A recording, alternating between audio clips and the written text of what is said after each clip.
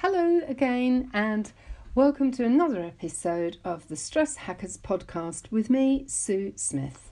This is where I talk about mental health and well-being, emotional healing, personal development, how to feel better really, needing it myself many years ago.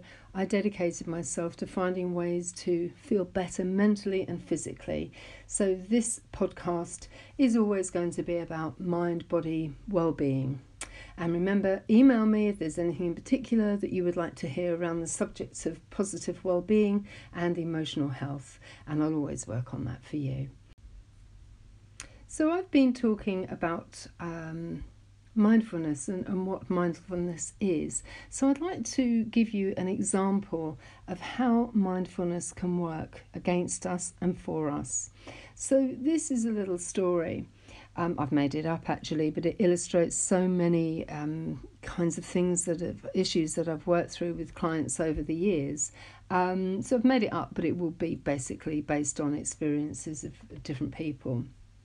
So when Tammy was 11, she and her friend had a silly argument at school and they fell out. The next day, when she went to school, her friend not only was not speaking to her, but she'd also managed to turn all the other girls in the group against her, so none of them was speaking to her either. And as the day wore on, Tammy felt more and more upset, more and more rejected, and she felt gutted, choked. She choked back the tears, pretending that it didn't really bother her, but her stomach was in quite a knot, and it was a pretty horrible situation, emotionally painful. And although it was sorted out in a matter of days, actually, the memory of this incident embedded itself deeply in Tammy's long-term memory. We might call that the subconscious mind. More importantly, also there was body memory, that gutted feeling of kind of that knotted feeling that was stored in her stomach, and the choked feeling as she choked back the emotion of being rejected and not included was in her throat. And of course she consciously forgot about these experiences and these feelings. But some years later, with that, as I say, that earlier incident to all intents and purposes forgotten, Tammy arrived at the work's Christmas party. And as she walked in, the first person she saw was her friend, Alison, and smiling, she walked towards her, but Alison turned around and walked off without greeting Tammy. And then she huddled into a group of other girls, and they then started laughing and chatting. Nobody acknowledged Tammy. So what do you think was going on here? Did they ignore Tammy deliberately? Did they even see her? What happened next? Well, what happened next was Tammy's first thought was, oh no, here we go again. This is always happening to me. Everywhere I go, this experience seems to happen to me where people turn against me. And she felt that old sort of familiar fear gripping in her stomach, that feeling of disappointment in her throat, and she started to feel emotional very, very quickly, and she was choking back the tears again. And she felt that same old feeling, and she took off and ran off to the ladies' cloakroom. Locking herself into a booth, she then had a little cry, and then she thought, no, I'm not having this, I'm not putting up with this, and she made the decision to go home. She thought she wouldn't bother with the party. Some of her thoughts were, if they don't want me here, I'm not going to force myself on them. Or I knew they didn't really like me. And those thoughts started to go round and round and round in her mind. When she came out of the toilet, her friend was standing at the wash basin. "Tammy, great, you've made it," she said. She cried out in obvious delight at seeing her friend. "Hurry up, come outside. Vanessa's just come back from her holiday with her boyfriend and he proposed to her. It was absolutely hilarious. She's just shown us on a video.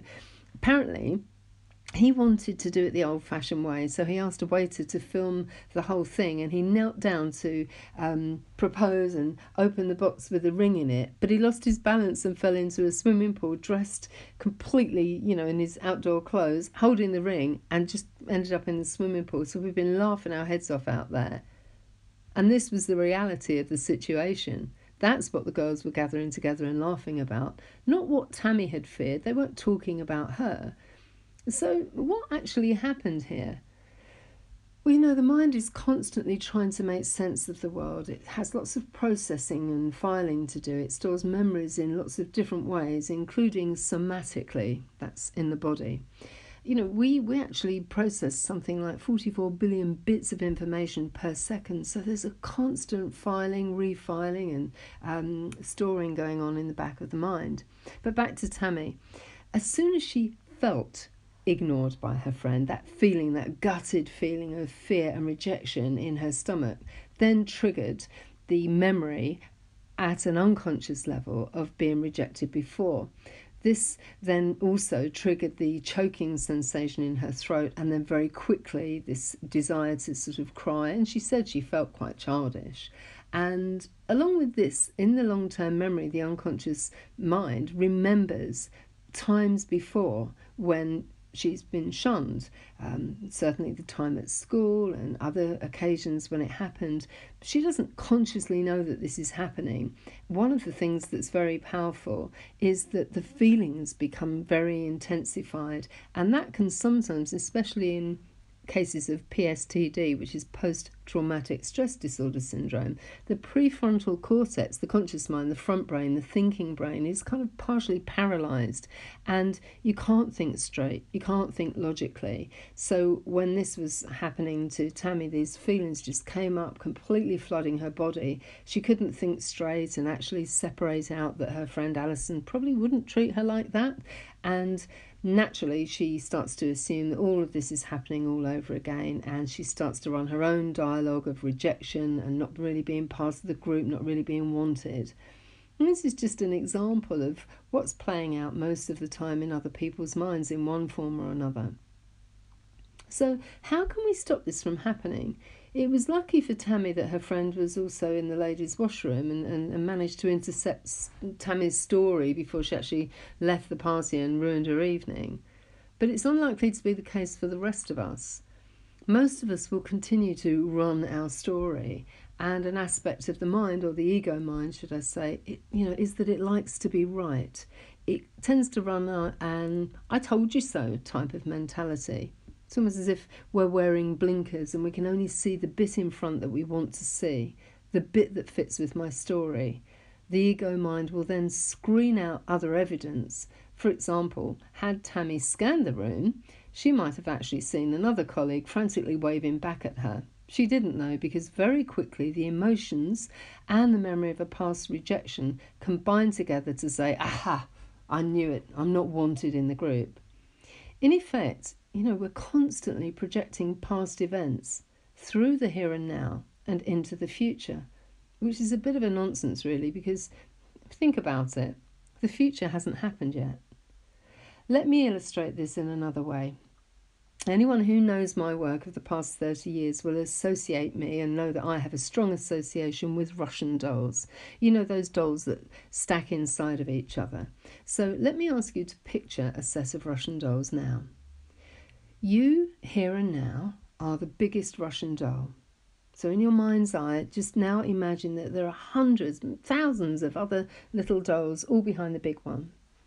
These dolls are all symbolic of a moment in time in your past, going right back to your birth even. That's right, you've got thousands, trillions of these dolls. When you were 1 and 5 and 9 and 15 or 25, each doll holds the accumulated memory of the past and the accumulated emotions of the past, which, remember, are stored somatically in the body. The past is in front of you, and that's what it is. It's thin air. It hasn't actually happened yet. We create a future based on past thoughts and imaginings. When you consider that we're all doing this and we have a big mixed up play of events playing out called life, now we can only be responsible for our own acting in this play of life, and by understanding our drivers, both emotional and psychological, mental, we can start to play out differently and maybe even start to change our lives, our futures, our scripts. The choice is ours, and that can be scary because it's a big responsibility, taking responsibility for yourself, and it's likely to involve a fair bit of work. How do we do this? Well, reflection. Think of a bright moon that can suddenly light a dark night and lead us home safely through the darkness. By becoming more conscious of our actions, our drivers, our emotions, we can start to throw light on the memories that we've squirreled away. For many years, the unconscious mind or subconscious mind has been depicted as the dark side, dark like a cellar. And as we gently bring our fears out and carefully examine them in our own time, and maybe sometimes with the help of counsellors and therapists, we can make the dark light and become more enlightened in the process. And this requires dedication to ourselves, effort, and sometimes hard work, but most of all, perhaps a desire to live a more peaceful, more congruent, more authentic life. Meditation can help us to understand our minds more by allowing ourselves to be alone with ourselves, by not filling every waking moment with noise. That is the noise of other people or videos, radios, music, talking, etc. We can make space to listen to our own innate knowledge, our own inner wisdom, to what we really know deep down about our thoughts and feelings, our desires. So sit quietly for a few minutes, allow the mind to wander and eventually to quieten. Now drop your awareness into your body. Can you feel your own heartbeat? Can you hear it? Can you sense energy moving in your physical body? Allow your awareness to drop into a sense of the breath now. The breath moving itself in and out of your body without the need for you to do anything at all. Maybe you can take a walking meditation, whatever the weather, snow, rain, wind, sunshine, just dress appropriately so that you're comfortable. And as you walk, be present in your body. Feel your feet inside your shoes. Notice how they feel with each step that you take. Notice how the body moves you. Move through an awareness of the weight as you shift from one foot to the other. The feeling of weight in your fingertips as your hands swing when you walk. Go through your body in this way, or just do it sitting down. Become aware of your immediate surroundings and move through your senses. What can you see? Just mentally, quietly name what you can see. The colours, shapes. What can you hear? Start with those noises farthest away from you. And again, you can name them if you want. And then the sounds closer to you, even the sound of your own breathing. Expand your senses to everything that's going on around you. What can you smell and taste?